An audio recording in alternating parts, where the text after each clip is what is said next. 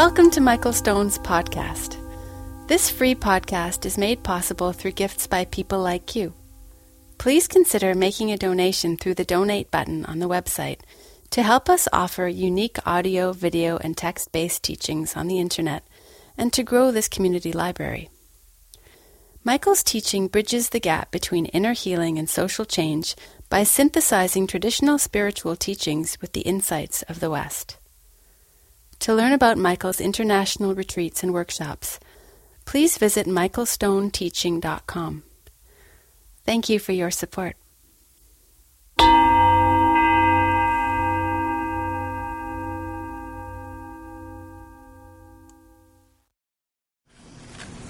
evening. This is talk number 4 in a series on Carl Jung and the Dharma. It was supposed to be the final talk in this series, but I've decided, like usual, to extend it to include next week. Mostly because I've been doing most of the talking, as I will tonight, and I want to have some time more for some practice together around this.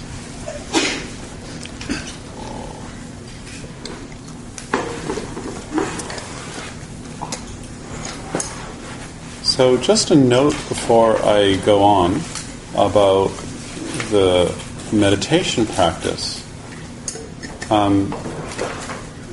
When we're practicing mindfulness of breathing, I think sometimes the language sets up this problem where we hear the word mindfulness and we think of the mind. And then we hear the word breathing and we think of something happening in the body. And then because we have this transition, mindfulness of breathing, it seems like the mind is watching the body. And a lot of times in meditation instruction, we get this sense that the subject is watching an object. So I'm mindful of breathing, and there's a me that's watching the experience. So it's really important that we understand that when we're meditating, the process is to feel breathing. And when you feel inhaling and exhaling, then you become inhaling and exhaling. So what we're trying to do in mindfulness practice is actually erase the observer. So the problem is that most of the time we're observing our experience. There's this separation where I'm watching what's going on, I have an internal dialogue about what's going on. What we're trying to do in the process is feel the breath at a level where there's no observer. So you become breathing. And the best way to do that is to experience the sensations that make up the inhale. And this takes a little while to get the hang of. And one of the ways to stay really concentrated with it is to start at the very beginning of your inhale. Because if you watch, what happens is at the beginning of the inhale, in order to avoid the level of sensation, the mind sets up an image of your navel or whatever that looks like. So we want to drop below that too, so there's just breathing with no me left. So it's really intimate. And as I was adding tonight, eventually what happens when you can do that is then you start to focus on the part of your breathing that is pleasurable. And that can only work if you can get the first part.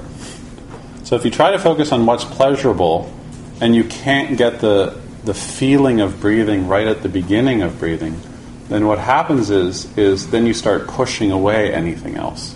And that actually gets you tense. So you're like, I don't want anything else, I'm just supposed to feel pleasure, why doesn't it feel blissful? So it's really important that first you get this sense of just becoming inhaling right at the beginning of your inhale. And it's really easy. It just takes a long time. Or it doesn't take any time. And if you have a fresh mind at the beginning of your inhale, then it's fresh. So, more on that next week. That's all we're going to work on next week. Nobody will come. I'm just attached to my own theory of meditation. So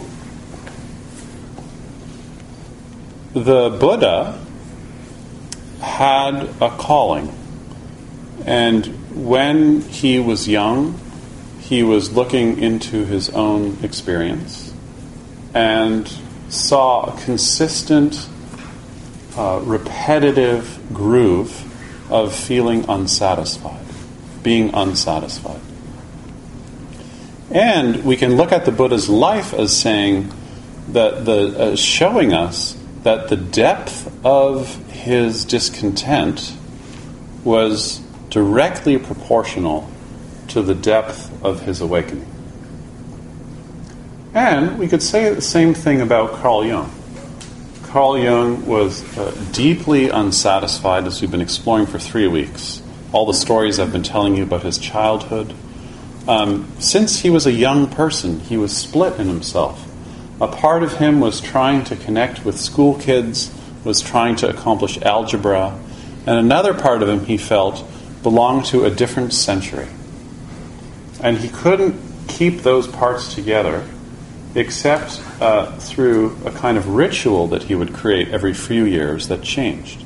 The ritual of carving a man out of the ruler in his pencil case, the ritual of sitting on a stone and making a fire, the ritual of taking a round stone, and painting half of it one color, and holding this stone and hiding this stone to kind of feel like he was together as a person.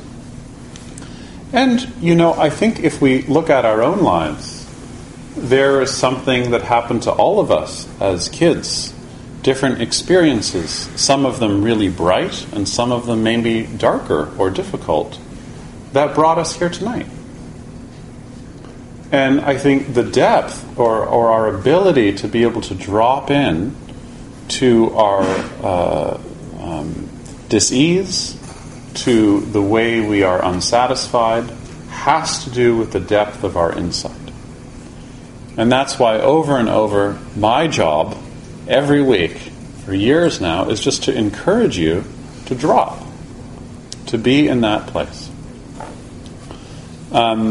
As we explored last night, I think from Wilson's question, for both Jung and the Buddha, which might be surprising for someone who we considered a kind of prominent psychologist of the last century, the goal of the path is not to be happy.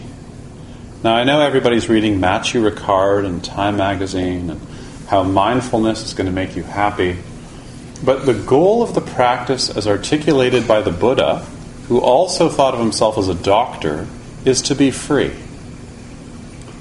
And like Jung, from the Buddha's perspective, being free is not dependent on feeling a certain way. It's not dependent on being happy.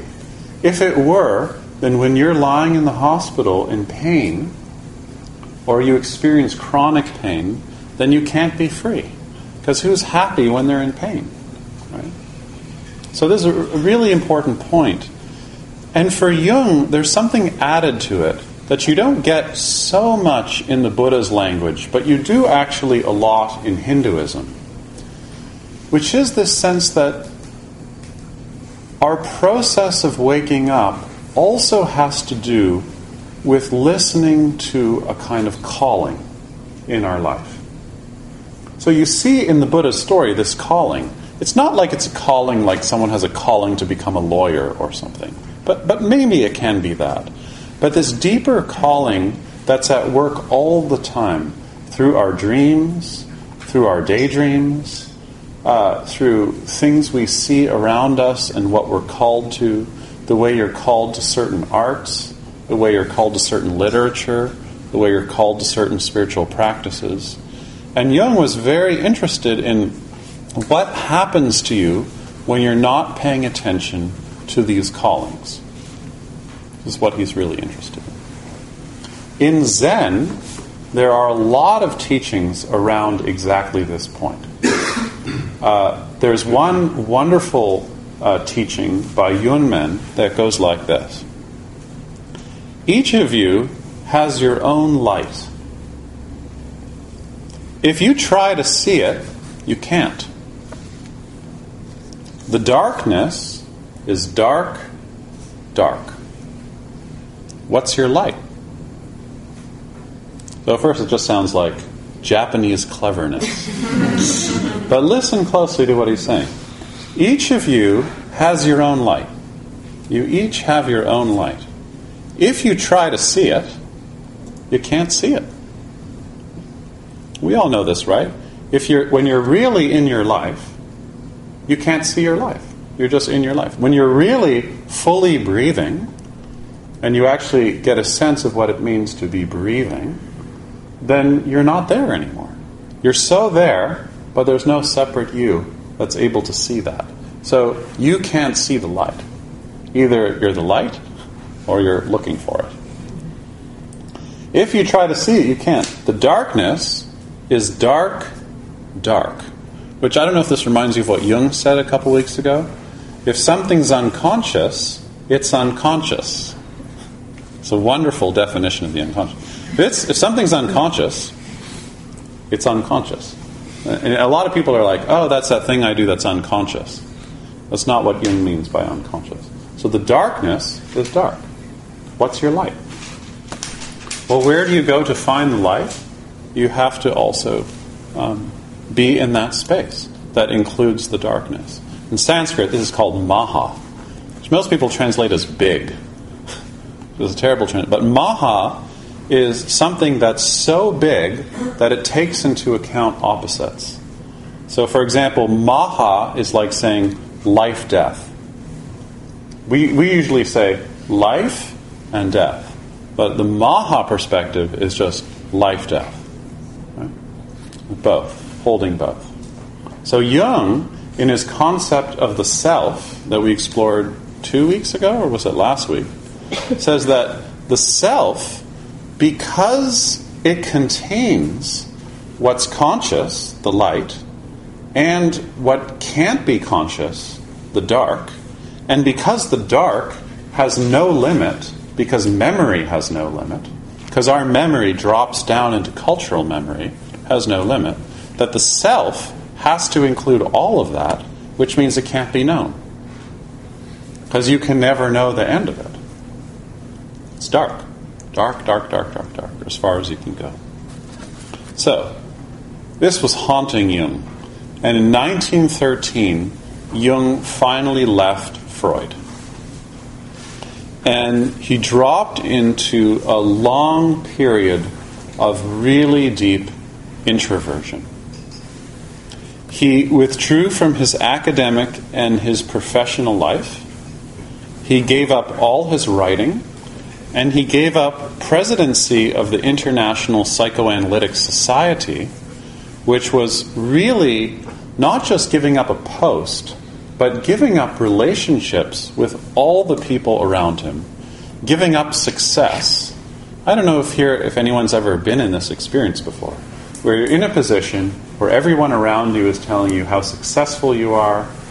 Deep in your heart you know, especially he's young still, deep in his heart he knows he has to walk away from this.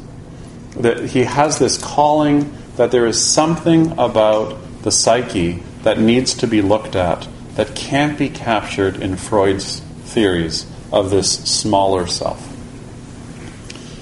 He leaves his post at Zurich University, and he starts feeling the pull of images and dreams and voices and hallucinations.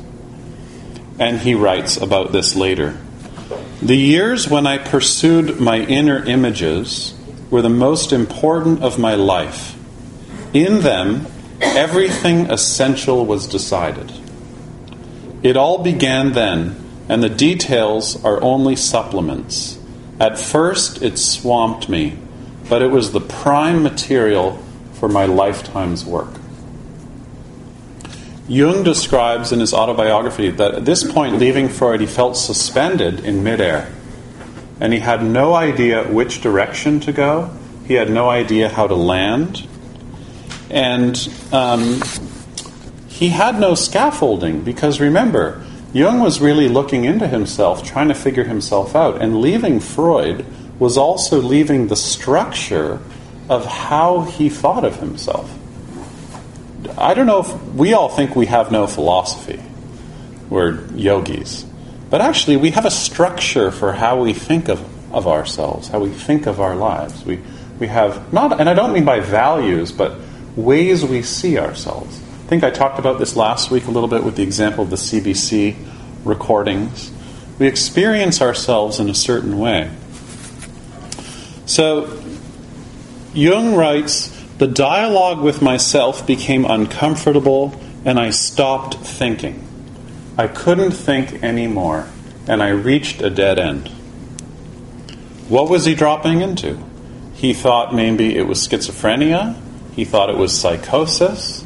He had memories of all the patients at the Brugolsli hospital where he was working who had psychotic breaks. And he also says in his autobiography that at the time he felt like there was no choice. He writes, "I was at the edge of a cosmic abyss. It was like a voyage to the moon or a descent into empty space. And at nighttime, images started coming to him faster and relentlessly. So he started writing. He went into his house. He basically locked himself in his house. And he started writing using quotes from his heroes, Hölderlin, Nietzsche, Goethe, Frobenius, Rubens, and others. And after a couple of months of trying to write to keep himself together, he couldn't do it anymore. So he put his books away. Can you imagine somebody who's like as deeply read as you and just, it's not in the books. It's not in the books. He felt that his first obligation before anything was to go down into the depths of his psyche.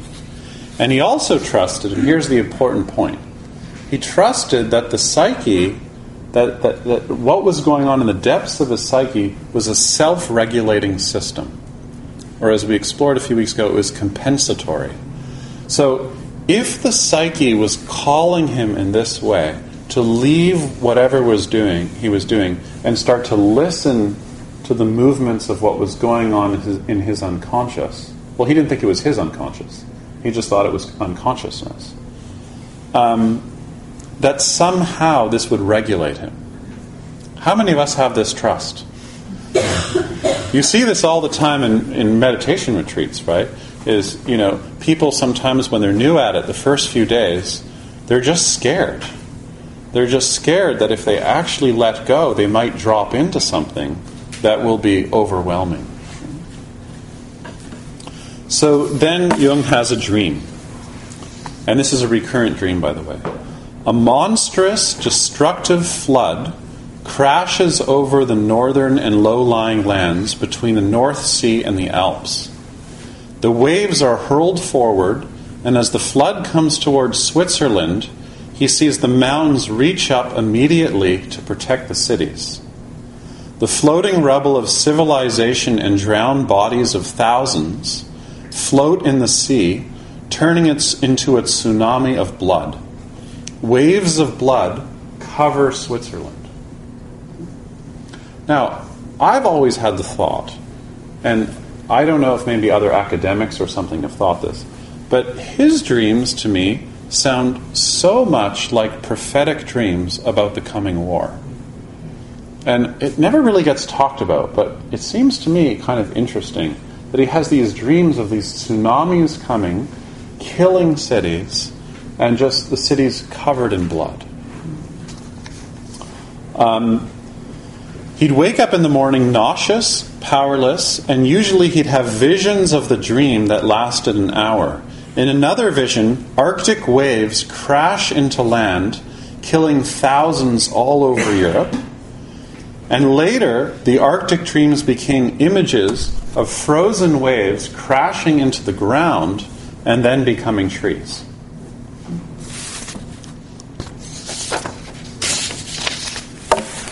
At the time, he starts practicing yoga. He doesn't talk about what the yoga practices are that he's doing, but he's doing some kind of breathing practice. And in the yoga text, he discovers the importance of mandalas. So if you read traditional texts, there's lots of talks of circles. So chakra is a circle, or a mandala. And he feels that if he starts to paint mandalas, then he'll understand what's going on in his psyche. And that maybe this is what the old yogis were doing. So he starts making his own pigments, because he needs to get the colors right for his visions. So he's having visions, making pigments, writing down his dreams, and painting these mandalas, which he thinks of the mandalas as a way of holding the self together, which is actually what mandalas were for. He has another dream where the frosty trees that came from the waves transform into sweet grapes with healing juices. Then he has dreams of falling through a hole in the earth, and when he stayed attention to that day after day, he started to see that these themes were moving from total destruction and horror to new growth. I should say, by the way, that at the end of these 2 years that he spends doing this, 2 years, he has 1,330 pages of dream notes and something like 800 mandalas. And if you've ever seen some of these, you can see them in this red book that was published recently. He's an amazing painter. It's really incredible mandalas. In 1912, approaching Christmas, 13 rather, Jung has a dream where he's on a balcony of an Italian design with pillars, a marble floor, and an expansive area, and he's sitting on a gold Renaissance chair in front of a stunning table made of green stone that seems to be emerald. His children are gathered around him, and he looks out into the distance and realizes he's in the tower of a castle. Then, a few nights later, the same dream happens, but there's more to it. A messenger dove lands, and the messenger dove is transformed into a girl with golden hair, who then goes off to play with children. Then the small girl returns and puts her arms around Jung's neck. Then she vanishes, and a dove appears and speaks in a human voice. And here's what the dove says to him. Only in the first hours of the night can I transform myself into a human being, while the male dove is busy with the 12 dead. Then she flies up into the sky, which is blue, and Jung wakes up. After this dream, he has a series of images where a person becomes older and older and older. They move back through many centuries, and then they become Jung himself. So, I could keep going here. It's like, you start reading these dreams, it's unbelievable. And how accurate he was. Then, New Year's passes, and then it's January of 1913, and Jung is just feeling panic. He's totally overwhelmed. He can't keep up to the dreams. He sits down one day on his chair. He's doing some breathing practices. He's finished painting, and he gets still. And then he has the thought, I have to drop down.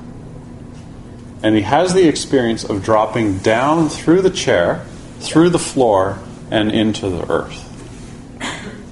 This is actually my favorite part of the story, because just in working with so many of you in my own life, there are these phases in practice where we become really, really still.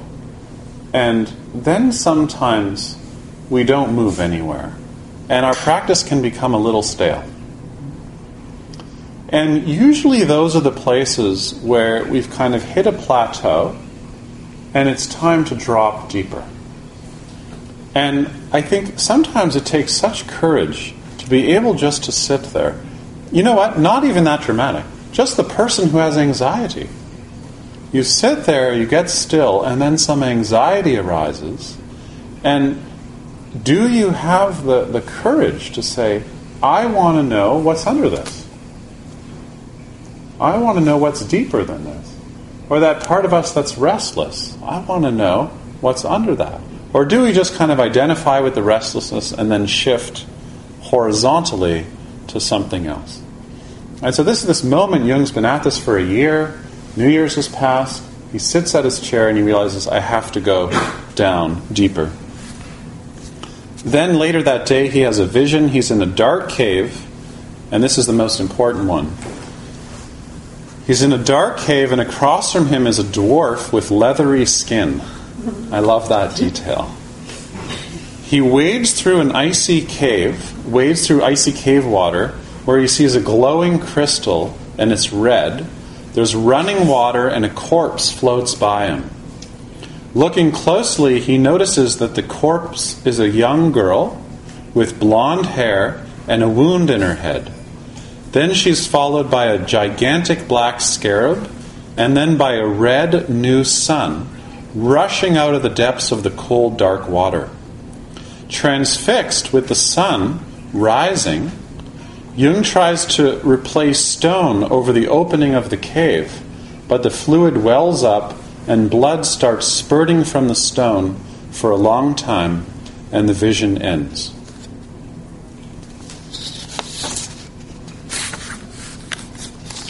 He writes, I did not pause to consider that the spirit of the depths from time immemorial and for all time to come possess a greater power than the spirit of the times, who changes with the generation and withers with the flowers of summer. So then he has this realization that actually he's two people. It's not just personality number one and personality number two, but that the part of him that's narrow is the spirit of the times. It's a very interesting way of thinking. So he's let go of this idea of the ego now. He's just saying that part of us that is constantly creating a story about ourselves, he has a new name for it. He calls it the spirit of the times, which is a bit tongue-in-cheek. And then he calls the rest time immemorial. So the other part of us is just deep memory and is constantly changing.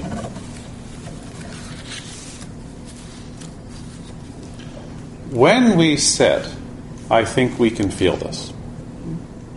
When we sit, there's a part of us that's the spirit of the times, that's obsessed. Can't sit for too long without checking our email. I hear the sound. Some of you must be checking it while we're sitting. It's like painful not to see what's happening on Facebook. So this is the spirit of the times, this part that's just clinging to culture, right? And also the culture, creating the culture of our own self-identity. And then there's something much deeper. And I think we know this, that when we get settled in meditation practice, one of the things that happens is the construct of time dissolves. Right? When we're more in the ego, we're more impatient and more aware of the time. And we're more just feeling the breath and seeing images come and go, thoughts come and go. There's a sense of deeper time, or deep time. Or what Dogen calls uji, or being time. It's being time.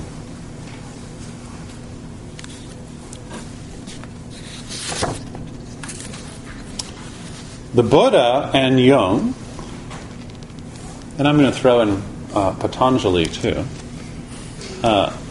really have an allegiance to the fallen world. The world of brokenness, the world of multiplicity, the world of images, the world of being unsatisfied, the world of aging, the world of being in a body, and the problem of being separated from what we love, the problem of being continuously unsatisfied. And for Jung, the problem is not in us.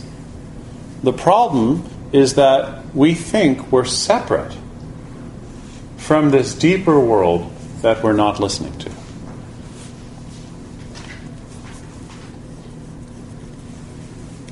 Once you open the door, the world starts coming in. And for Jung, it comes in most prominently through dreams and through images. it's interesting because one thing I used to be very interested in my 20s was Saturn. And, in the myths of Saturn in Greece, I think I'm taking a tangent. So in the myths of Saturn in Greece, to drop into Saturn, to drop into the mind of Saturn, is actually to become more flexible and more creative and more wide-ranging. And when I started practice in a kind of a full-time way when I was 20, I just wanted to be enlightened. And actually what happened was I became very depressed. And I was really depressed for pretty much 3 years. And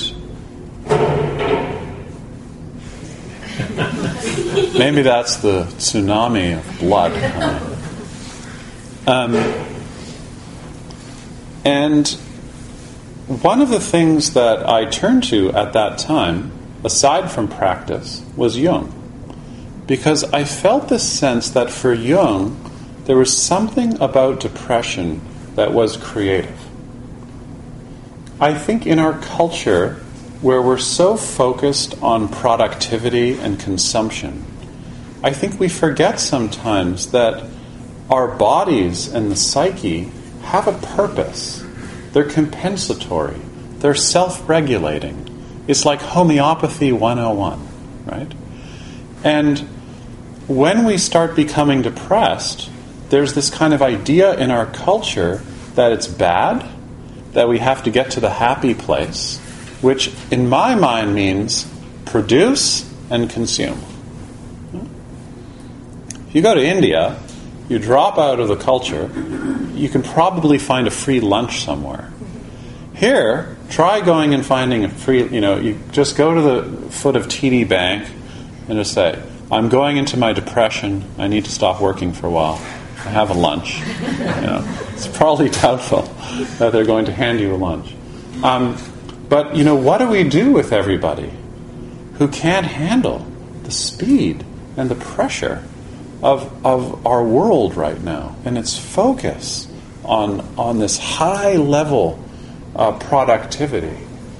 And to see that depression is about being low and slow and sad and embodied and blue. I think Duke Ellington had something like 80 songs with the title Blue.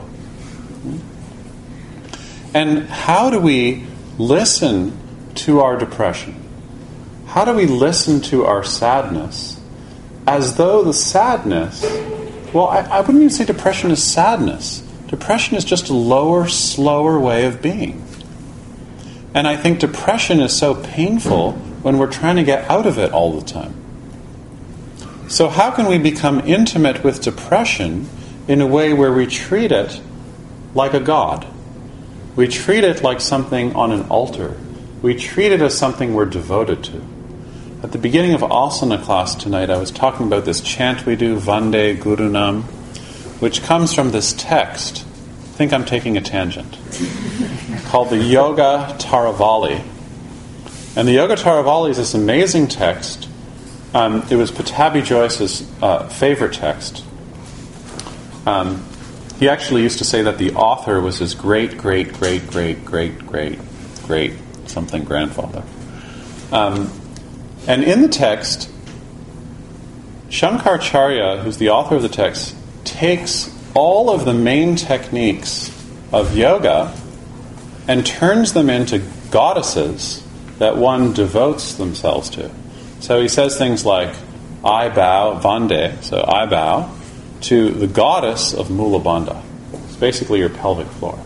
Then he does like the goddess of your throat, then the central axis of your body, then your inhale, then your exhale. Anyways, it just keeps going. It gets really absurd. I was joking in class that if you don't do LSD anymore, you should just read that chant. Or you could do both, but that's a whole other workshop. But the point is that even when we practice yoga, we start with this chant that's devotional, that's saying, what I'm going to practice is devotion to what's actually arising. So when depression is arising, why can't we actually practice devotion to it? Jung develops a whole creative life out of devotion to images, out of devotion to a depression. What I found interesting about Saturn was just this sense that when Saturn's around, in Greek sense, in a Jungian sense, in a Buddhist sense, it actually expands who we are. It stretches who we are. It makes the mind much more fertile. So you could say that both Jung and the Buddha had this real allegiance to what wounded them, and were able to really devote themselves to what wounded them.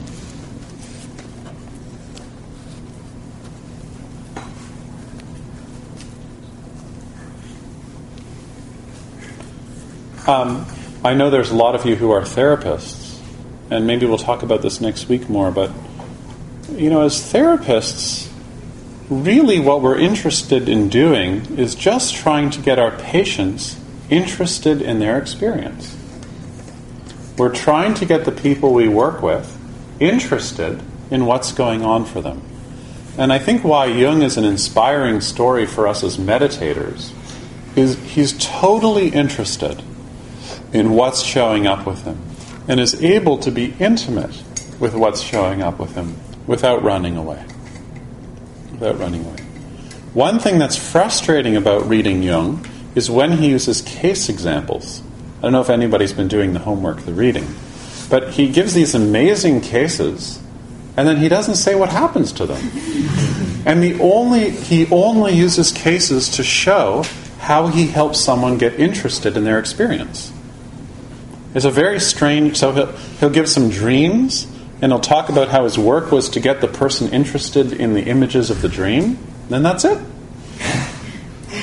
As if, the whole teleology of his process is just to get people interested in an inner life. And in a way, maybe this is the tragedy that we're suffering from now, is being so glued, so adhered to form, to outer form, superficial form. And how do we drop into the place where we're interested in an inner life? Cultivating an inner life. Knowing what our calling is. And knowing, if we've had a calling, that maybe a few years into it, it changes. Some people are like, well, my calling was being a dentist, successful dentist.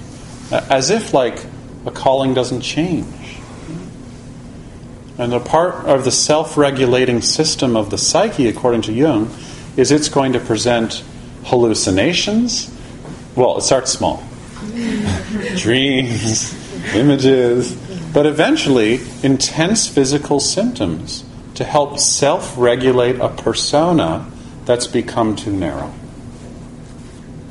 And all the cases he uses in the essay that we've been looking at describe this. And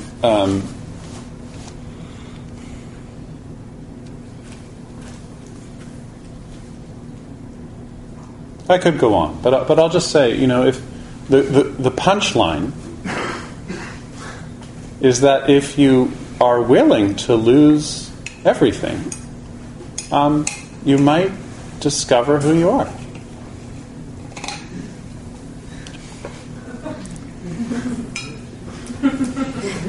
Class dismissed.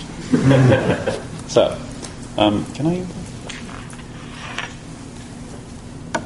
Each of you has your own light. If you try to see it, you can't. The darkness is dark.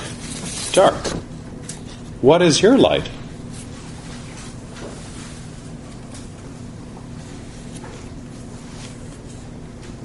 So in a way, what we're talking about is uncertainty. What Jung opened up to is the unknown, is uncertainty. And this is exactly what makes you free. And uncertainty makes freedom possible because certainty is what blocks our creativity. It's what blocks the inner life. Our certainty is toxic. And whether we come at it from the Buddhist perspective or from the Jungian perspective, the uncertainty is beginner's mind. And beginner's mind is the mind of creativity, and beginner's mind is the mind of compassion. Beginner's mind is the mind of devotion. And this is the attitude we need, I think, to have a richer life. And to leave this adolescent phase of spiritual practice that we have right now, I think, on this continent, which is about just trying to get happy. I think that's the same kind of consumerism that is getting us deeper into this time of anxiety. So, I didn't really follow my notes. What did you hear tonight? What's coming up for you? Please don't be shy. Also feel free to stretch your legs if you have them still, if you need to. So what do you hear? Yeah. My quick question is, you mentioned before that Jung was dropping through issues, but you've also said at the same point, like, at other times, to not bring issues to the pillow when you come to meditate. So, in a really simplistic way, I guess. That's a good question. Oh. Yeah, it's a bit simplistic.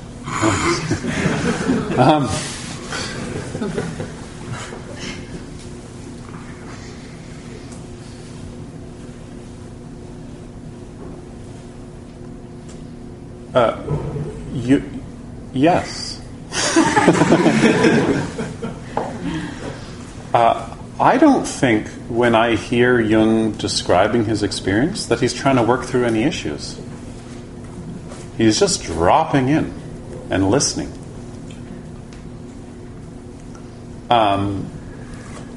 When we're in meditation practice, it's really important that you don't use the space of meditation to try and fix your problems. We're dropping underneath that. So in that way, I think there's a comparison where Jung gets into painting, he gets into exploring his experience as a kind of meditative practice. But I think, when I have a friend who's a neuroscientist who's really into Jung, and I was talking to him recently while I was in Colorado, and he kept saying to me, imagine if Jung meditated. Wouldn't it be amazing if Jung could realize these archetypes, realize these patterns, realize these images, and then also see through them? Because it seems like he never really did that. It seems like these patterns were always calling to him in a certain way, but he never really describes the appearance of seeing them as empty. So in a way, they're always meaningful. And I think the images always having meaning, I think, are the limit of some of Jung's thinking. And I haven't really critiqued Jung too much, but that's one of them. So at some level, yes, the meditator and Jung are doing the same thing in this phase. And at another level, the meditator, I think, is dropping below images, as we even explored in our navel tonight.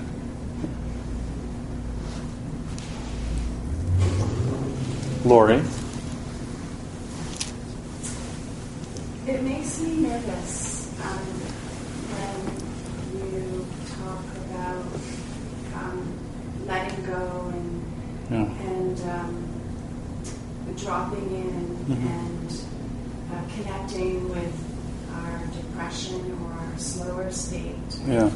I think Jung was lucky because he survived, but a lot of people don't recover. And I think you have to keep that in mind. This could be kind of a romantic notion of dropping into a certain state and letting go of everything and painting and writing. But there are a lot of examples of people who never pull out of that and never survive it, unlike Jung. I just get a little bit nervous about the way Yeah. you're talking about Yeah. this. I think that's valid. I think that Jung writes in a romantic way about himself. I personally have a romantic investment in Jung's story. But I also think that the process of healing, and I've said this probably a million times, only happens through intimacy. And that we're living at a time where to be intimate with how we feel and to be intimate with the slower pace of the body sometimes is threatening to our cultural view of ourselves. And it needs articulation. And the poets do it, but they're going extinct. And I think it's really important that we're able to learn how to drop into our experience, because, even the medical system is so incredible at helping us when we have pain, right? I just spent 2 days working with doctors and clinicians. And one of the main themes that came up was like how we can help people in pain with meds. But actually, it only helps really a very small amount. And that in the medical system, we don't have a good way of helping people with the suffering part. And a lot of it, some doctors were saying that I found very interesting, is actually impatience. We don't have time to sit by someone's bed and really explore with them the kind of emotional life of their illness. So I agree both are true. But in Jung's defense, Jung says over and over again, and I haven't said this, that you can't go through this without a guide. And for Jung, his guide were images. And I think that that's actually what kept him in this for so long. I think one of the great things about having teachers and teachings is that sometimes we have real guides who can help us along because they know the maps. Maybe a little more than we can see the map at the time. So your point's well taken. Yeah. Cassandra. To add on to what Lori said, I also have a problem with this process. I think it's very self-consuming, and I like the word consumption. Because it's that, he's so self-consuming in his process, and it seems narcissistic a little bit, and just all about him and his stuff, and I know, and I think there needs to be a balance between how can we be intimate, I like that word too, with our productivity and our consumption. And why does it have to be that bad, this is good, or either or? And I guess for me, I think what helps me in healing too is not being, sitting obviously and dropping, and also being productive and being intimate with my work and showing up in a full way there out in the world. So, yeah. Consumption and productivity, being intimate with that. I don't know if he talks about that or anything, but how can it He doesn't, but I think your point's very similar to Lori's, and I totally agree. I mean, I think that there's a way of investing too much in unconscious material and it becoming eventually a kind of navel-gazing. And in my own life, that's one of the reasons why I started practice, because my studies were in psychoanalysis, and I found in that world it was very good for certain areas in my life, but it wasn't going to make me free,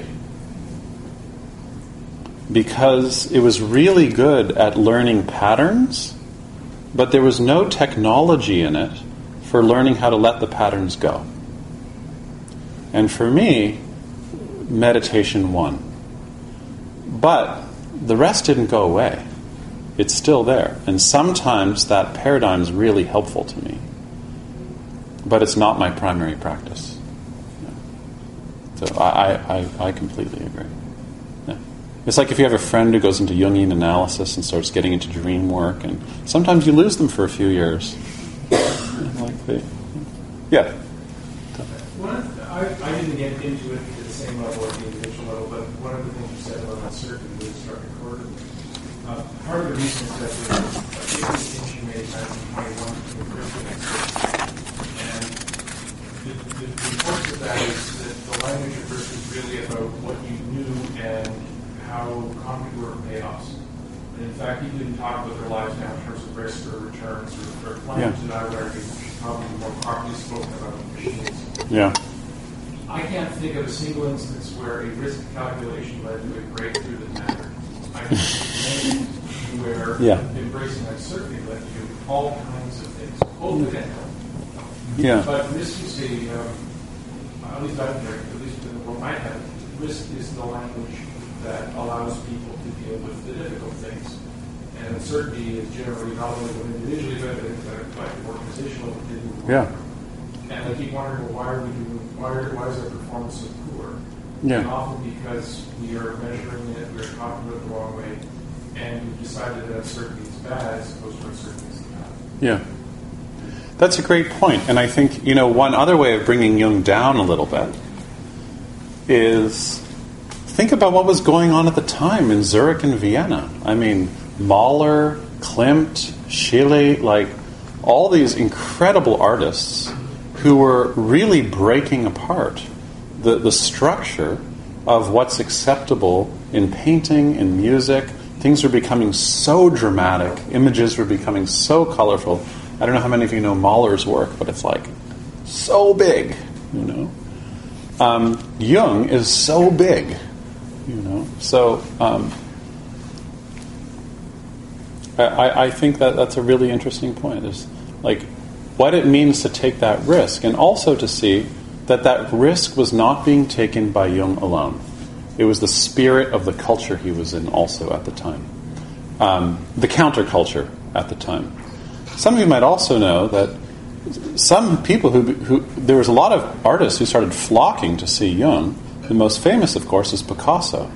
Picasso tried over and over for a 10-year period to meet Jung and get to know him. And, somebody else. Yeah, Pauline. I was just thinking, to your point, Kathy, too, about that sense of having a path.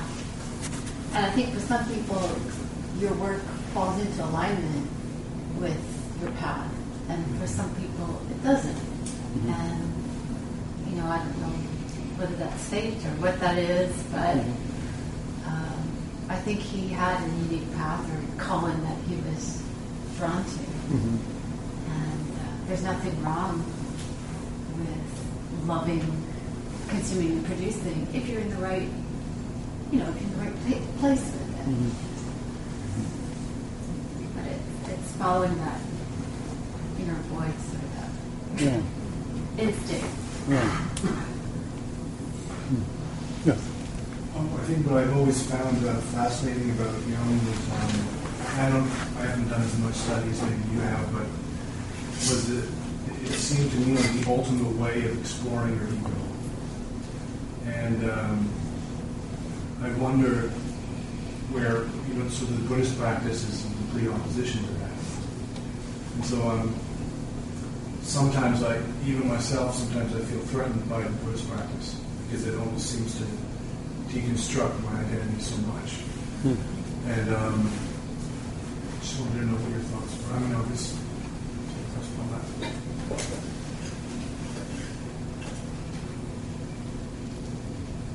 I don't have any. Straw. No, I don't know if I'd characterize. I don't think you were here last week. But last week, I think you have to be careful about talking about Jung's relationship with the ego, because Jung had a really interesting way of talking about the ego. Jung was interested in a self that was uncontainable, that you can't know. It's identical to the Buddha's teaching and the spirit of Buddhism. is that the self is in the dark. You can't know it. And what's your light? So, I don't know if you can set them up exactly in that way. Somebody else. Maybe a shy person.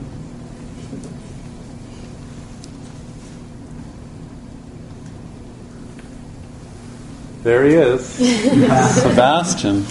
I don't know if I try to tie in some of the images that were arising for me and the concept of light and darkness, and light not being able to see itself, and to kind of bring in Cassandra's and Laurie's point too. It's kind of an eye can't see itself, so you can drop into the darkness, but at the same time, for the light to see itself, it could only see itself reflected in another eye or in another light.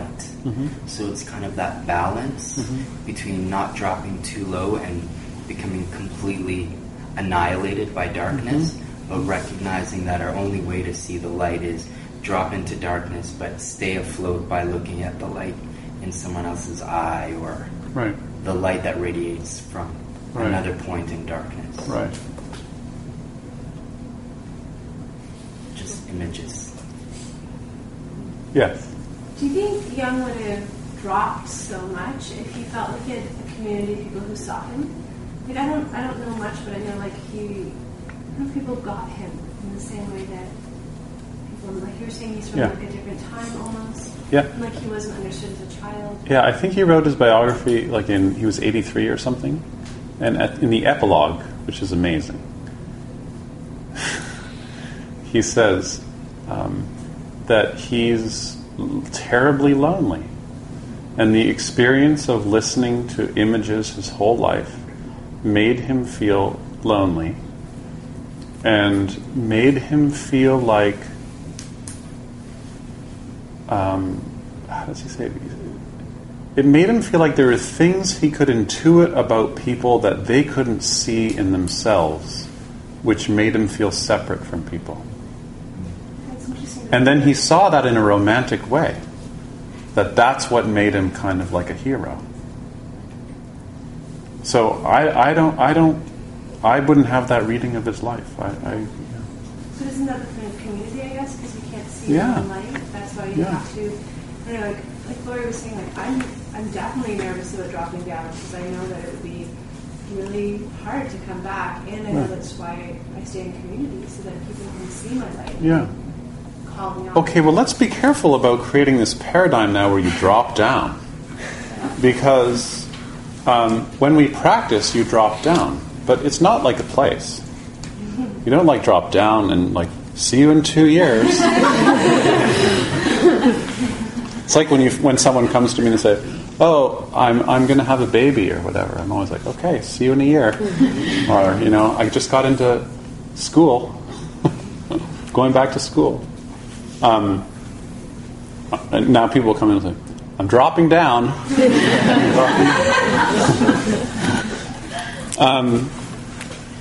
Just to tie these two pieces in together, next week what I want to do is, I'm not going to lecture. We're just going to come in and we're going to practice dropping down together, if anybody comes. Because I don't want to set up this idea that we're up here and we have to do this kind of dropping down into this ocean, with scary things and whatever. Dropping down is immediate. It doesn't have to be 2 years. It's immediate. In this moment, can you drop? Can you drop it? Can you be intimate with what's going on? Draw what you think is going on.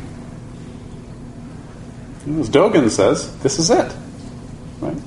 So again, I think we have to pull away from this idealized notion of dropping down for 2 years and see that dropping down also means the courage to drop it right now, in this moment, in this breath. Just drop it. And can you shift? Can you drop it? There's all kinds of ways we see, especially relationally, where we can't drop it, where we're fixed. It's like Gestalt 101. Right? where you get frozen. How you get frozen.